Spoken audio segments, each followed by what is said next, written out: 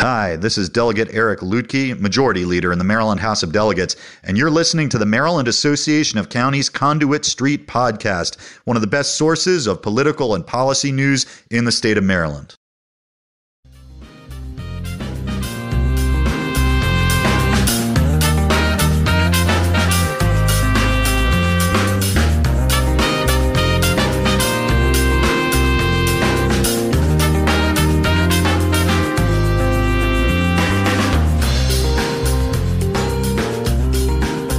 Hello and welcome to the Conduit Street podcast. Kevin Canale here today with Michael Sanderson. Michael, how are you today? How are things holding up with you and the family?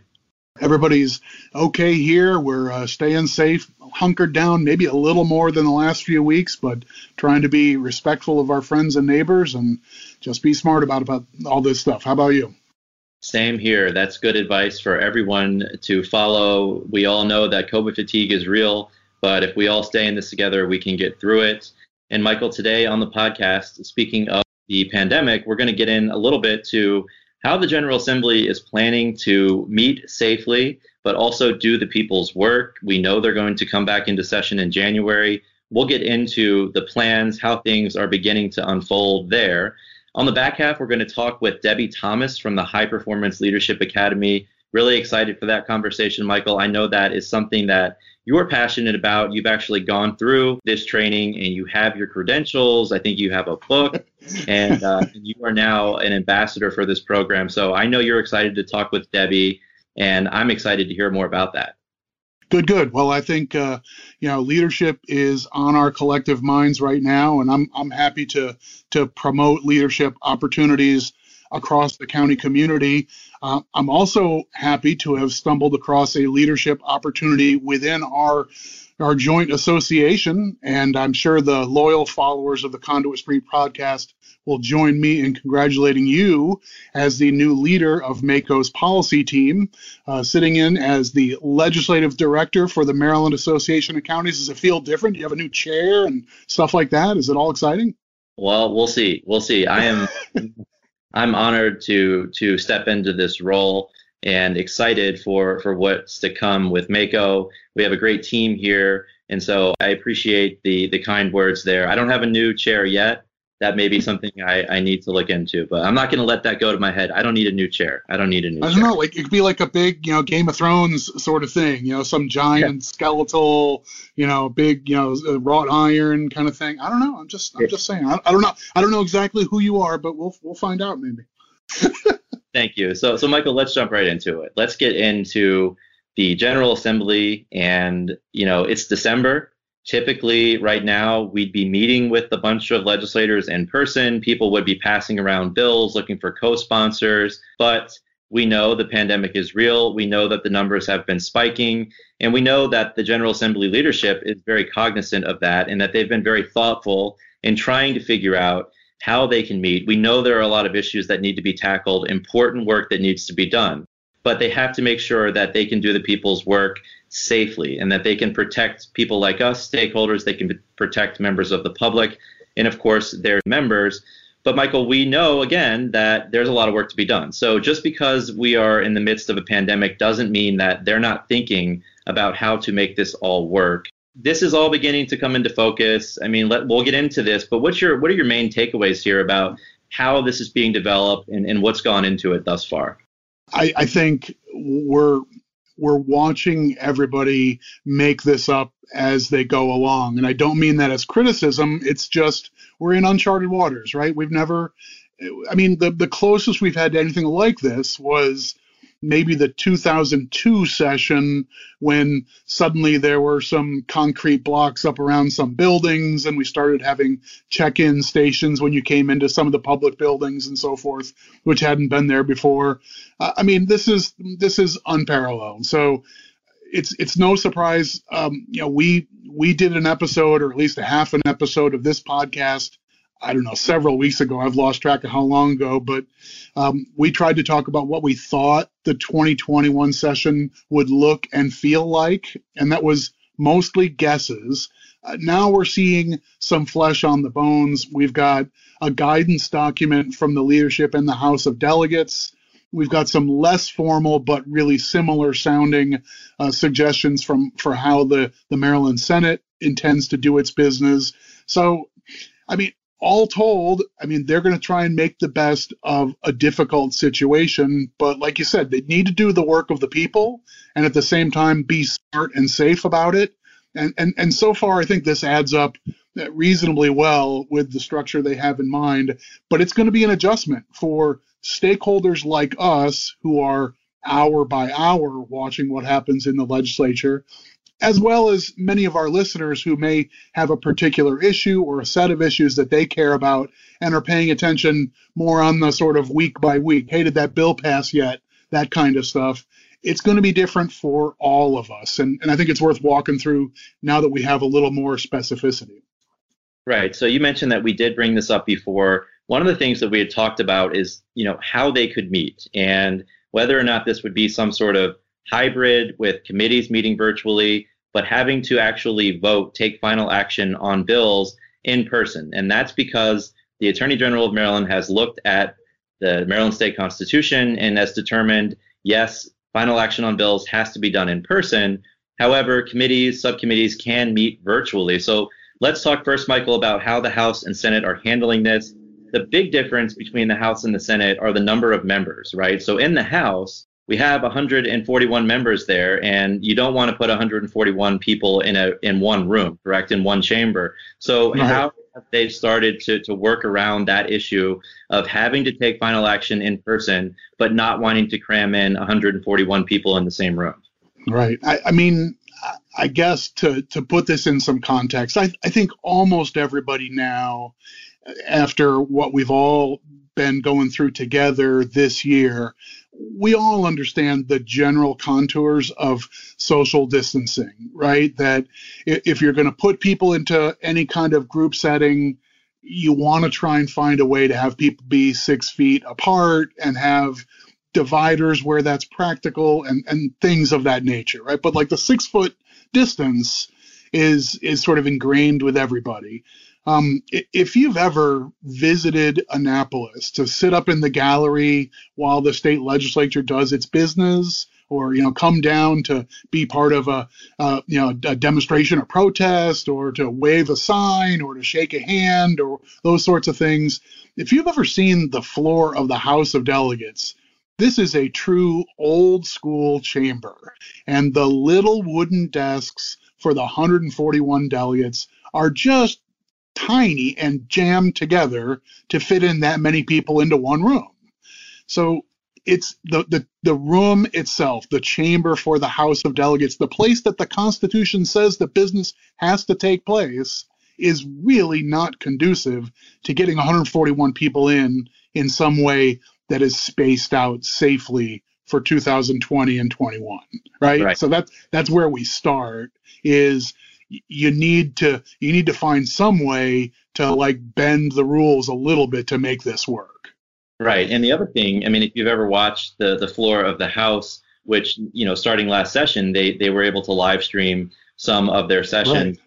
You'll notice that people are walking around, they're talking to each other, they're exchanging notes, they're collaborating with one another. So it really is problematic, even if you were able to achieve that social distancing, which you can't in the current chamber. There are still, they still need to walk around and talk to one another. So that's something that I've thought about as well, is that collaboration on the floor, running around with piles of paper in their hands and passing them out. That is problematic. And so we know we can't get everybody into one chamber, Michael. What is the plan for how to space them out appropriately to make sure that they're able to go in and actually take final action on legislation? So the trick here, and I think this is a pretty sensible way to live up to the letter of the Constitution and the law, but still be safe and sensible, is bring a quorum of the House of Delegates onto the House floor. That's what the Constitution requires. But then have other members of the House of Delegates participate through a video channel, but they'll physically be in the House of Delegates office building. So if you've been to the legislative campus, the Low House office building and so forth is over just on the other side of the Legislative Services building and that little open area, Lawyers Mall, with the statue of Thurgood Marshall and so forth. The House Office building has some big delegation rooms. For this year, at least, we're going to turn a couple of those delegation rooms, big meeting rooms, into space for about half the members to have their floor stations. So they'll have their laptops and so forth plugged in there. They'll be able to participate electronically in the main floor debate, but they'll be physically in a separate building. So everyone can participate and see what's going on and be heard and called upon, but only just barely half of the members, a quorum of the body, are going to be physically in the House chamber. So that's going to be different. And on paper, it sounds like it's going to give everybody a fair shake to participate. I guess, the details are to be announced, whether it works smoothly, whether it requires a little extra time to make sure everybody has heard and had a chance to respond to things and so forth. We all gotten used to Zoom lag and things like that. So maybe there'll be a little bit of that along the way, but that seems to be the way that we're going to thread the needle, at least in the larger of the two bodies. The House of Delegates only have a portion of the membership on the floor at one time, and they'll be able to tabulate votes and debate remotely if you're in the annex. Yeah, and that makes sense. And we were watching, it was very interesting last week to see actually a live lottery, if you will, right, where they were deciding who would be in the annex, right, in that second chamber, and who would remain in the House of Delegates chamber. So that was very interesting. We can post a link there if people are interested to see which chamber their representatives will be a part of. So the Senate is a little bit different, fewer members there, 47. So we've seen the plexiglass start to go up around the desks. It seems like they're taking all the appropriate safety precautions in the Senate and the House of Delegates. I want to get into a little bit about how they plan on holding hearings. And this is interesting because, like at the end of last session where they had to lock the buildings down, members of the public were not able to access the buildings without an appointment. Those were hard to come by. That is going to be status quo moving forward. There will not be an opportunity for people to come in and testify in person. Michael, we're used to during session showing up in the House or the Senate and waiting on a list of bills that we're going to testify on. So you're in the hallway, you're talking with other stakeholders, the committee rooms are full, members are coming out in between hearings, they're talking to stakeholders, a lot of business gets done there. It seems as though the plan is to hold these hearings virtually, and we talked about that before. I think there are some benefits here, but there's going to be some issues with process, I think, and that's, again, because you don't have that person-to-person interaction. So talk a little bit about that and what we're going to start to see as this continues to evolve and come together and as we get closer to session. Right. So I think there's a lot here, and we're at risk of drowning our listeners in detail. Like at the highest level, I think you have to appreciate that the General Assembly and their leadership, they have some must-dos here, right? There's have to do, and then there's things that you would like to do. So you start with the must-dos. You must provide adequate and appropriate citizen and stakeholder input, right? You want to have bill hearings, and you want to make sure that a citizen who has something to say on a proposal gets an opportunity to do so. So the old school way is, you drive down to Annapolis, you hand over your stack of papers, you wait in line till your name is called, then you go up to a microphone and you start talking.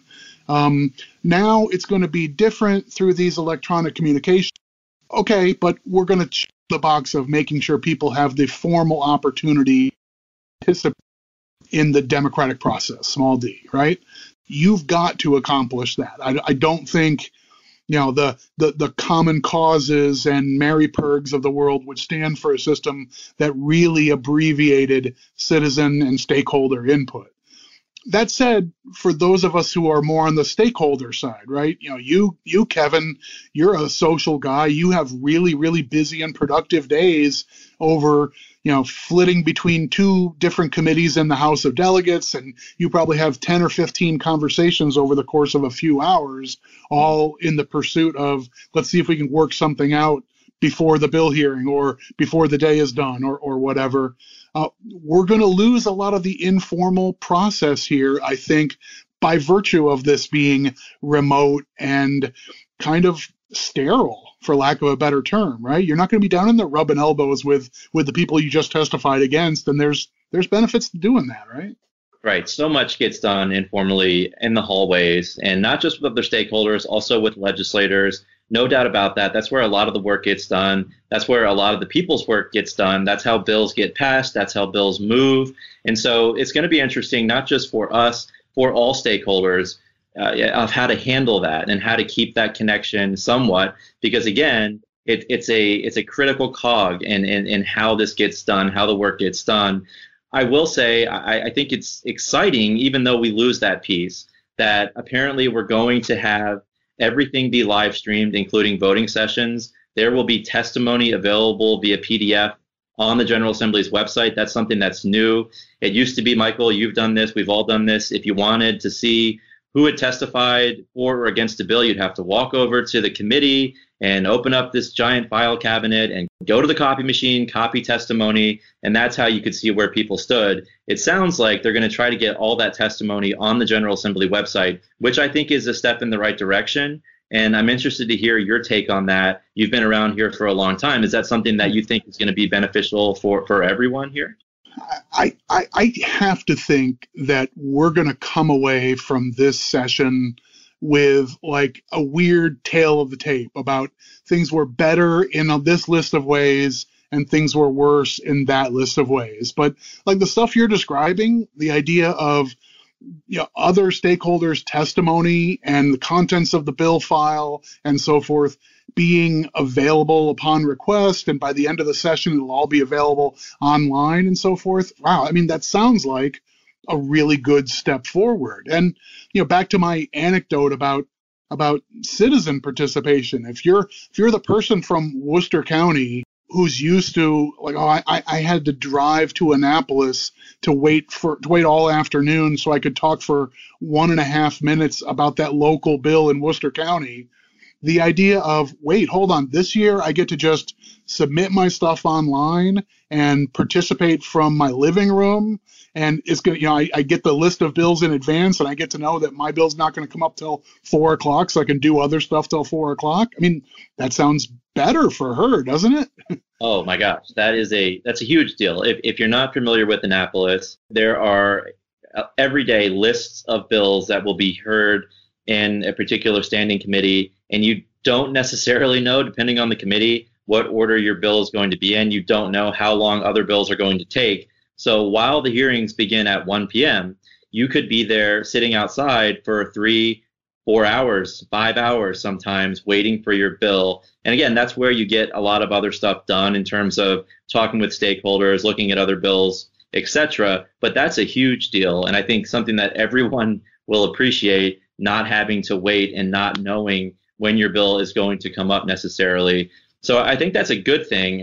One of the other things, Michael, when we talk about the virtual testimony, so good idea. We're going to be able now to not have to wait. We're going to know when the bill comes up. You're going to get, your opportunity to testify virtually. But it also sounds like they're going to limit testimony to a maximum of 50 witnesses per bill. Now, that may sound like a big deal. We don't often see more than 50, Michael, unless it's a big issue. So for me, I don't think that's too big of a deal. What do you think about that? I think it's tough to say. I think you want to be respectful of everybody's fatigue with screen attention. I mean, it's just a different thing to be on screen and so forth than it is to be in person. And if you're not in a profession that has shifted to lots of on-screen meetings and conversations and learning and so forth, maybe that concept isn't intuitive to everybody, but boy, it's intuitive to me that you need to make some accommodations both for the members and for stakeholders. So I get the idea of limits on participation. At the same time, there's got to be a little voice that says, isn't someone going to object if I'm the 74th person who wants to sign up and say something on a bill, even if what I say is substantially similar to person number 19 and 33, I still kind of want to be heard. We'll see how that shakes out. It's not like there's 100 bills a year or 200 bills a year where the testimony list is 100 people long. I mean, this is, a couple dozen things, and it's high profile and controversial stuff. Those tend to be long hearings anyway, so we'll see how that really ends up working its way out. But I certainly understand the sentiment there. Yeah, me too. And I don't think it's necessarily rigid in terms of limiting it to 50. I think it's always the discretion of the chair as to how they want to move forward. So I think we'll have to wait and see how that gets handled. But that is at least the goal. Like you said, I think to limit the screen fatigue and to keep things moving. And Michael, speaking of keeping things moving, we've heard a lot of anecdotes about the General Assembly being very serious about getting off to a fast start. We know once the General Assembly gets to town, there's a lot of pomp and circumstance. There are a lot of briefings that often take place. But during the first few days and weeks of session, you may go to committee and you have a couple briefings, but there aren't any hearings, and it really gets off to a slow start. Bill hearings don't start getting scheduled for a bit. It sounds like they would like to get off to a quick start. We've heard this stuff before, but to me, it's different this time. It sounds like they're really serious about hitting the ground running when they come into town to Annapolis to start session for 2021. Yeah, I think all signs point that way. I've had a couple conversations with people who are part of the legislative staff cohort, and their bill drafters are really busy. Lots of requests for bills to be pre-filed and reintroduced from prior years. So there's always been a process for that, but I think maybe the word really has gotten out that your bills are going to have the best opportunity for a full vetting if you get them in quickly. So it doesn't serve your interest to just take your idea, leave it on a sheet of paper, walk it around to a bunch of your friends, gather a bunch of co-sponsors in the time-honored tradition. I mean, I've been doing this stuff in Annapolis a really long time, and that has been a traditional thing. I don't want to put in my bill now because if I walk around with it for 2 weeks, I might get people to scribble their initials on here, and I can introduce it with 25 names in addition to mine. That gives me a better shot. So that sounds great. The word seems to have gotten out specifically, get your bills in quickly. Pre-filed bills are going to have an excellent shot. So get those in quickly. And we are fully expecting, I know we at MACo are fully expecting that day one of the session is January 13th. I mean, the next day, that Thursday, is going to be a real day. Committees are going to open up, and there's going to be 6, 8, 10 bills to hear on their docket for that day, as opposed to, like you said, the 1 or 2 briefings, and then you're done by lunchtime. Right. And, speaking of the committees, we don't yet know. I mean, the hearings are going to be virtual. We don't know if that means that the committees will be together in the committee room, whether or not they'll be back in their offices at the complex, or whether they'll be back in their districts, whether or not they could do this from home and maybe come in on the days that they have to vote. We're not exactly sure what that looks like yet, but right. I think that's to be determined. You mentioned something, about co-sponsors, and I want to talk about that a little bit. The House is encouraging folks not to try and go out and get co-sponsors. You mentioned walking around with that blue piece of paper and getting everybody to initial, to co-sponsor your bill. Right. Everybody knows they like to have a lot of names at the top of a bill. It looks good. They're not going to be doing that because of the process, and that process is old, outdated, and antiquated, in my opinion. Michael, you've been doing this a long time. Process is important to you. It's important to the General Assembly, but why can't we just say, okay, if you want to sponsor my bill, you can shoot me an email, or you can do something through a website to where you could send a digital signature and everybody knows you want to be a co-sponsor of this bill. It doesn't seem like that is happening at the moment. That could change. But what are your thoughts about maybe this change moving forward? Maybe it's not the walk around and get everybody's signature on the blue sheet. I mean, is this something that maybe could be changed moving forward? I remember we had an episode some time ago where we got into cancel culture, and we started saying, the Iowa caucuses needed to be canceled and so forth. Maybe we need to do a version of cancel culture for old school process. So maybe it's time for dinosaurs like me to wake up and say, maybe this doesn't need to be done with a sheet of blue paper and a blue ballpoint pen signed by the member herself. That maybe it would be okay to have a secure login and do this on a website. That way the drafter has it just, boom, it just automatically drops in all the names into the bill drafting template. I mean, maybe it's time to catch up with the times, but for this session, I think the House is basically saying, let's stop passing around sheets of paper where everybody's licking their fingers and handing it to the next person and so forth. Under the circumstances, best not to do that. Yes, I agree. And yes, I think easy for the bill drafters, for the members, for everybody involved, if there's another way to potentially do this. And I want to get back a little bit to streaming voting sessions, which again is something that members typically don't like to do. We know that the hearings are always streamed. The floor sessions will be streamed in 2021. We understand with limited access, the number one goal is to make sure that there's transparency, is to make sure that people have the opportunity to provide input on legislation. But moving forward, again, is this part of the cancel culture where we don't need to live stream voting sessions once people are allowed to convene again and get back together? Is this something that you think you could just put back in the bag? Now that people know you have the capability to basically live stream everything, I mean, is this another one where, okay, we're going to have to start doing this moving forward because people know now that we can do it and we can't get away with not doing it anymore? I mean, you just laid out the case, I think, right? I mean, once you've shown that it technically can be done, and presumably without any particular downsides, then how do you tell the public, well, we're no longer going to do this? So, yeah, I think whatever it's going to bend in the direction of open and online and transparent and visible and participatory. So that's a good thing.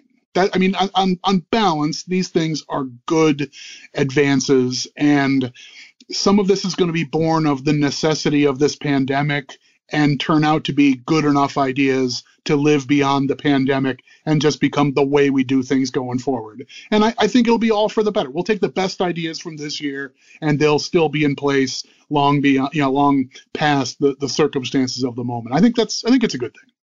I agree. And I have one more issue that I want to get into, Michael, here on my notes.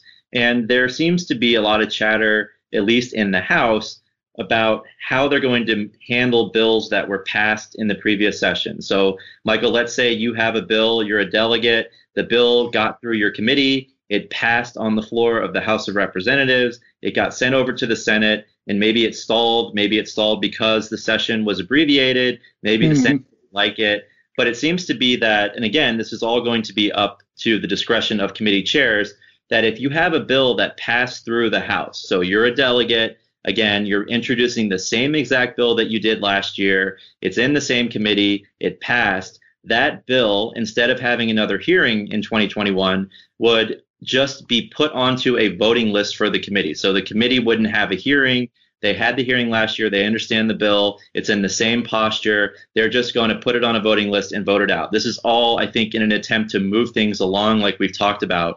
But there are also going to be challenges with that, Michael, even if it is the exact same bill from last year, right? I don't know. I guess I'm of two minds on that. First, I mean, my first thought is, oh my gosh, that's such a bold decision, right? And like, oh, you're not even going to have a hearing, and somebody who didn't like the bill isn't going to get to say their piece. So my first reaction is this is probably the dinosaur in me saying you have to check the box, you have to have the formal hearing, et cetera, et cetera. But I don't know, maybe the more I think about it, I mean, I've been in the room, you have too, many times when the bill hearing basically starts with the bill sponsor saying, we passed this bill last year. This is exactly the same as the bill we passed last year. Right. And so like, yeah, right. Here's what it does, but this is the same bill. And that's a pretty clear message to the committee. Like, we don't need to have a 3-hour slugfest as part of this bill hearing because we've been through it. We've heard all these arguments. there might be people technically who are there to sign up, and they've signed up to speak, but we don't need to rehash all of that. We've already really said our piece, and the argument's the same as last time. So we're going to pass the bill again, just like we did last year, and everybody kind of gets that messaging. I'm not sure there's a huge departure if we obviate the bill hearing that starts with "we already passed this bill." Right. Now, it could get complicated if you have a new member, somebody who hasn't heard this bill before. It could get complicated if circumstances have changed out there in the world. And we know with COVID, so many things have. So again, I think this is, a general idea, but it will be up to the discretion of the chair. I think they'll look at this by specific circumstances and make the best decision to keep things moving along, to keep everyone safe, but also to ensure that that process is there. And I think that's the general theme here, Michael, overall, as to what they're trying to do and be thoughtful and figure out how to make all of these pieces fit, how to make sure you have the process, but you're also being safe and that you're moving, quickly to get the people's work done and, not expose people if you don't need to for a longer period than you need to. It seems like that's the overall tone of what's being done here, and the plan is starting to evolve and turn into what will happen in 2021. Yeah, and I think, I'm reading this as I think the community is generally receiving it well, that the details of the plan more or less pass the smell test, that it's thoughtful. The idea of remote committees are going to be weird for people like us, but there's not an alternative out there that's obvious and safe and more lobbyist friendly than what they've proposed. So, so be it. We don't know what Annapolis is going to look and feel like for this legislative session, but their job is to come and consider the things that they have to. They'll have a number of things that they must accomplish during the legislative session. Whether this becomes a far-reaching, let's tend to every topic, or whether it's let's do the things that are at the top of the priority list and mostly leave it at that. I think that's TBA, but overall, I feel like what we're hearing from the leadership in the House, what we're hearing from the leadership in the Senate, mostly stands as, they've thought this through, and they're going to do their best under trying circumstances. So hats off, and we'll do our part to keep it productive.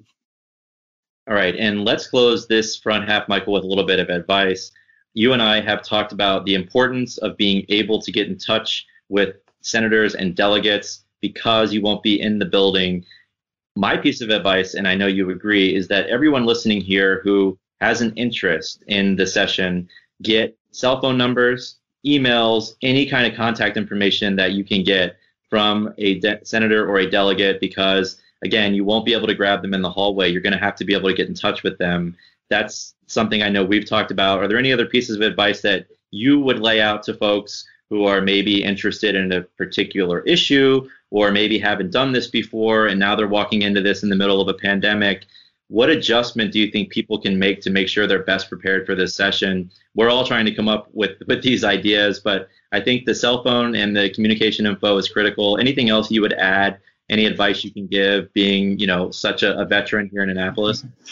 I think you're right on target that the cell phone is the likely default for the most effective way to reach a member.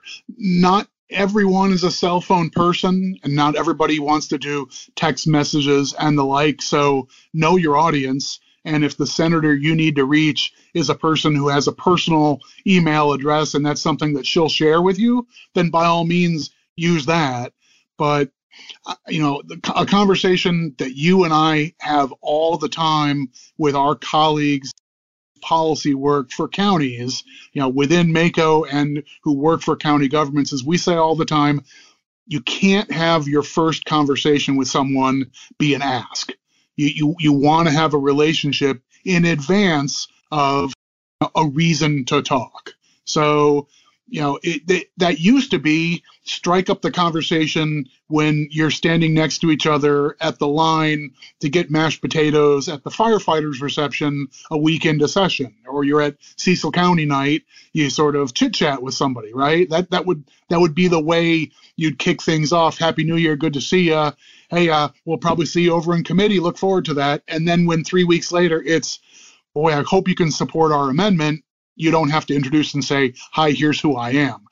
I think you learn the same lesson and apply it in this weird session. But being able to reach somebody quickly, and that probably means a text or a cell phone call, that's going to be gold, without a doubt. We'll go ahead and take a break. When we come back, we will be joined by a very special guest, Debbie Thomas from the High Leadership Academy.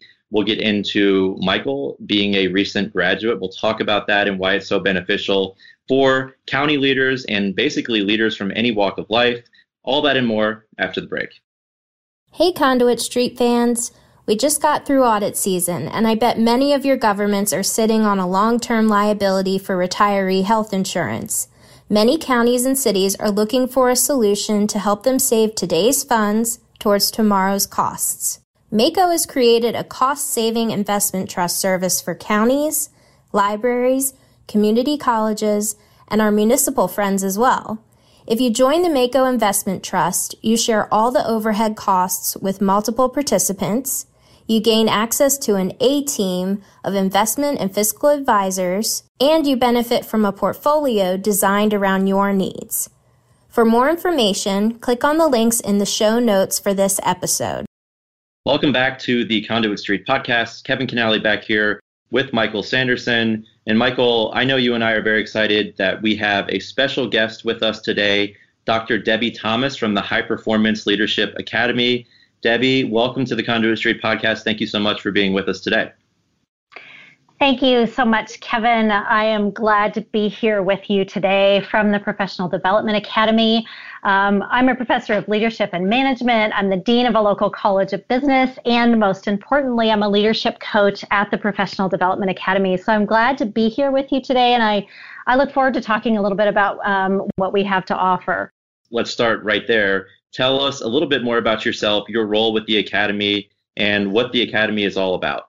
Yeah, so the Professional Development Academy is an online leadership training program. And I recognize you might just think, what, leadership training online? That doesn't even sound interesting. Let me assure you, it is more than interesting. It is a fantastic program. And here's what happens, Kevin. So often, you're doing a great job in your job. And then, somebody comes along and says, great job. Why don't you be a manager? Why don't you take over this project? As if leadership is something and management is something that just comes naturally when you do a good job at anything. And that's where the Professional Development Academy comes in, is it's really a practical program to help you figure out can you be a great manager? How can you lead in a way that is highly effective?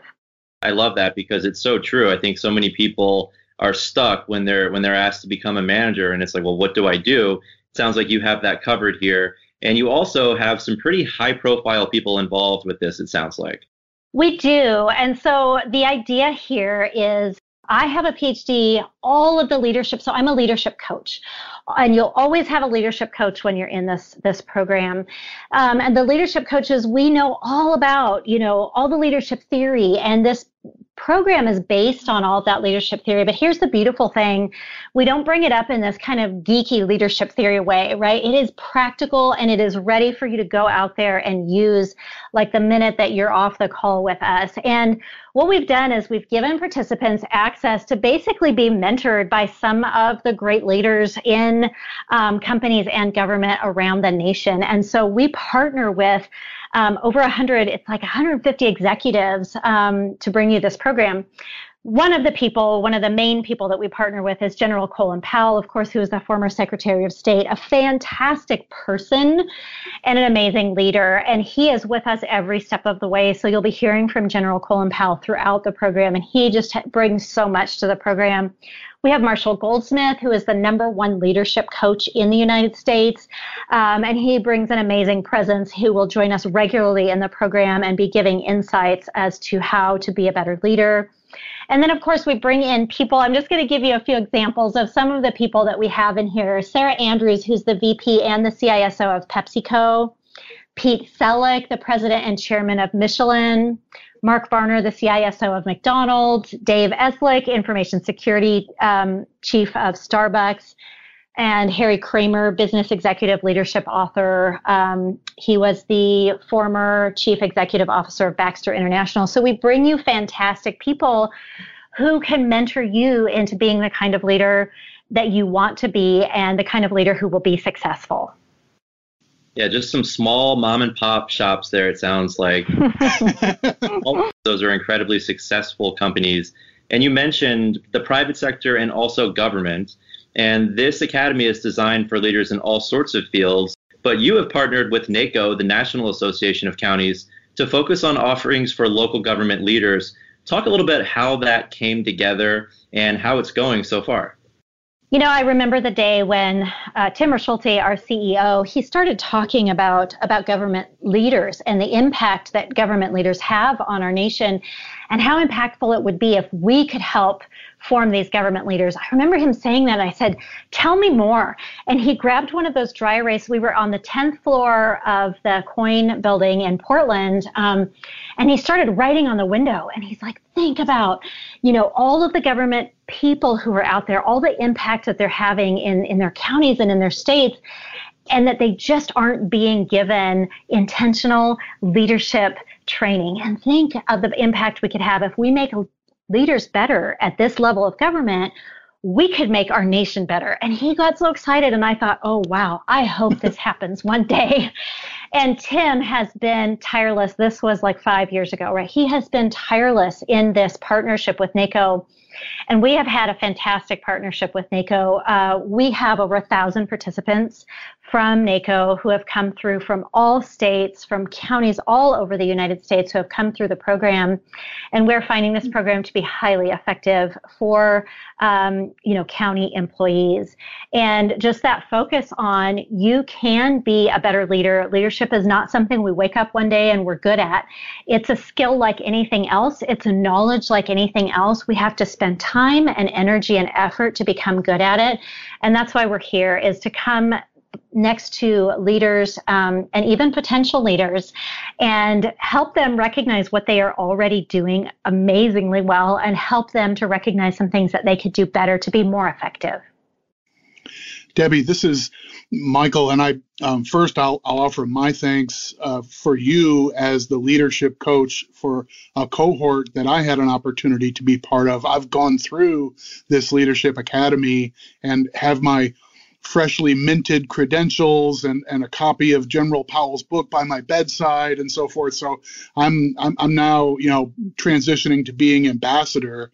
But I will say your comment about leadership skills not being something that you are born with or necessarily wake up with, but that you need exposure to that. Almost everybody, even if you come to this academy as an expert or as a standout in a particular area, you can glean value from the experiences of people from the military or from the corporate world or from the technology sector or wherever. I found that very much to be true. And I think your observations there really resonate for sure. Michael, thank you for that. I'm so glad that you got to go through our program and that you get to be like the firsthand person. And I just want to emphasize something you said. I have trained people who have been in leadership and management for 30 years, and they have thought it was a fantastic experience, and they learned things, and they had the opportunity to become better. I've had people who have been in leadership and management for 30 days and have had similar experiences. And I even train people who aspire to be a leader or a manager one day and who haven't had that opportunity, who have also had really some great results from this program. And Debbie, I can tell you, hearing Michael gush about this program when he was going through it, and he is very excited about his book and his credentials, but it sounds to me, and I know from firsthand experience, like you've sold Michael here. He is not an easy sell.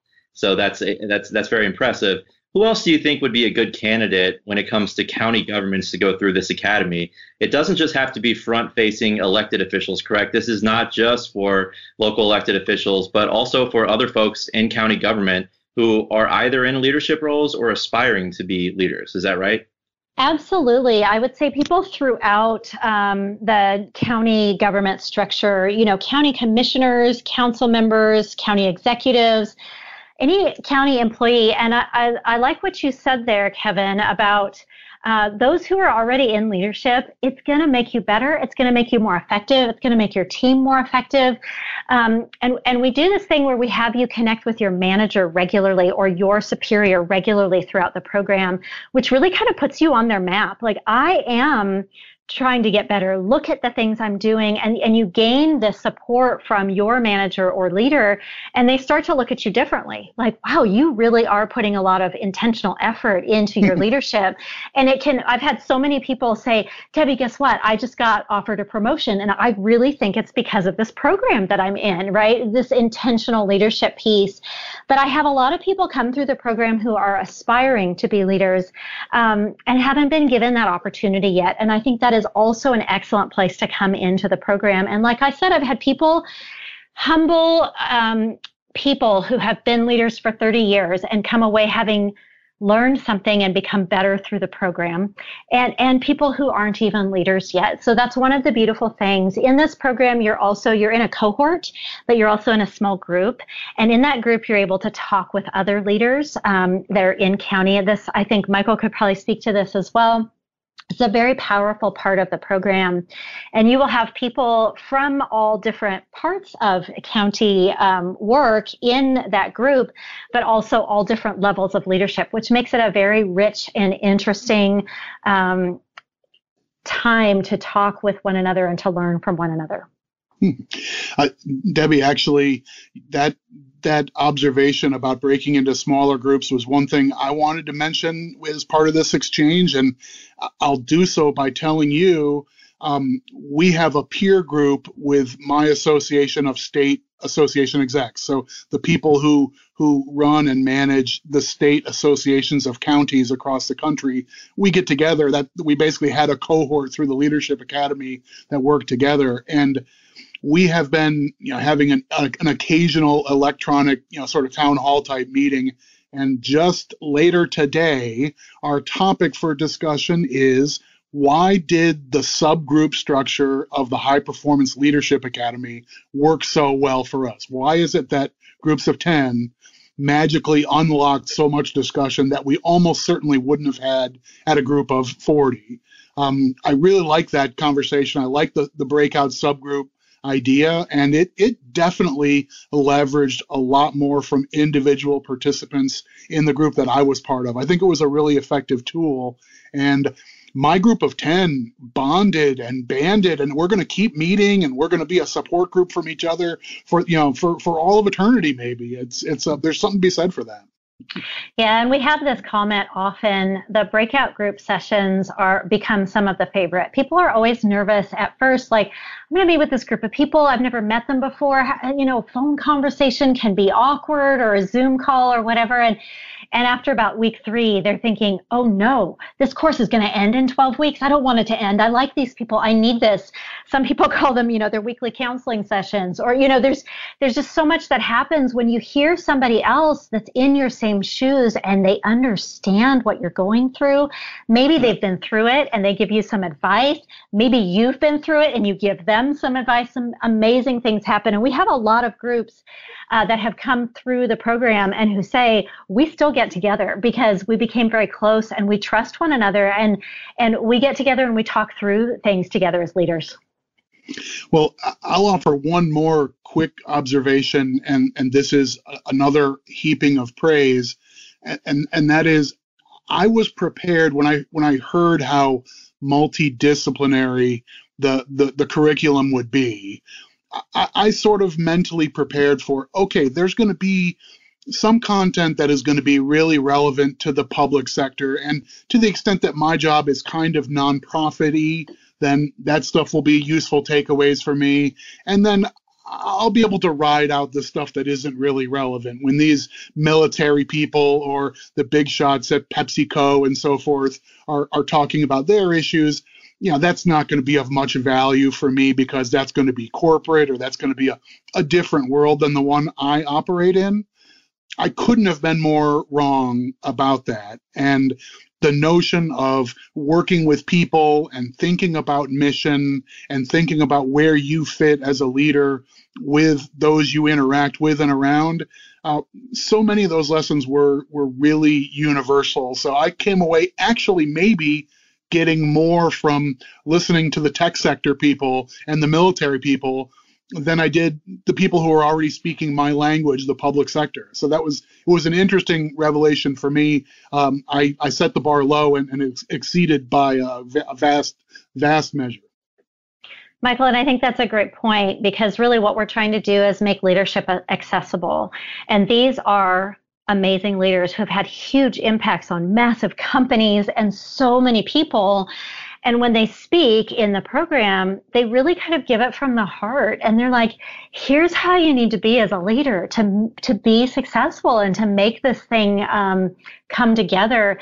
And it really isn't a technical, you need to follow these rules or you need to do this thing. It does come from the heart, and it resonates in a way that you can walk away from that and say, I know what that person was talking about, and I can see exactly the types of things that I can be doing in my particular context to be that kind of a leader. And that's exactly what we're looking for. So I'm really glad that you shared about that, Michael. Yeah, that's really interesting. And the takeaway that I get there is these skills are portable, right? Regardless of whether you're in the private sector, you're in the public sector, regardless of what you're doing, the skills that you learn here, you can take them wherever you go. There's a benefit from hearing from folks outside of your profession, in the same profession. These skills are just really portable, and they're so important to have for any leaders or aspiring leaders. And so for our listeners, hopefully we have piqued your interest a bit. We will, of course, provide links in the show notes for anyone who wants to know more. But Debbie, where can people, county people or otherwise, go if they want to learn more? Yeah, the NACO website, you can always find Professional Development Academy through the NACO website, because we partner with them, and you can go directly to our website at pdaleadership.com as well. Kevin, I'll also add that if you're in county government or you're a subscriber to the Conduit Street blog, which I hope many of our listeners are, stay tuned for more details. MACO, our state association, is working closely with PDA Leadership and with the High Performance Leadership Academy. We are hoping to unveil some opportunities for Maryland county officials to get together. We're hoping to promote interest in these offerings. I think it's a good value-added thing for our members, and we want to leverage the relationship through the National Association and through this academy to bring it out to as many people as want to take it up. So we want to be ambitious on this. Big things coming soon.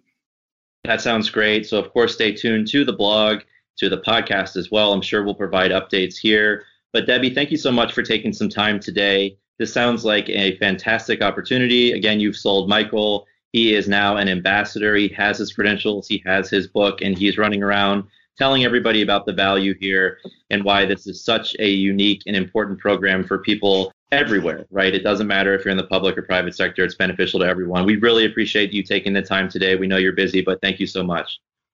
Thank you, Michael and Kevin. It's been fantastic to be with you, and I hope you all have a fantastic rest of your day. Thank you. All right, that'll do it for this episode of the Conduit Street podcast. As always, if you enjoy the podcast, please go ahead and subscribe. That way, all of these episodes will be sent to the device of your choice. You can follow along on social media, Facebook, Twitter, and of course, the Conduit Street blog. But for now, for Debbie Thomas and Michael Sanderson, this is Kevin Canale signing off, and we will talk to you soon.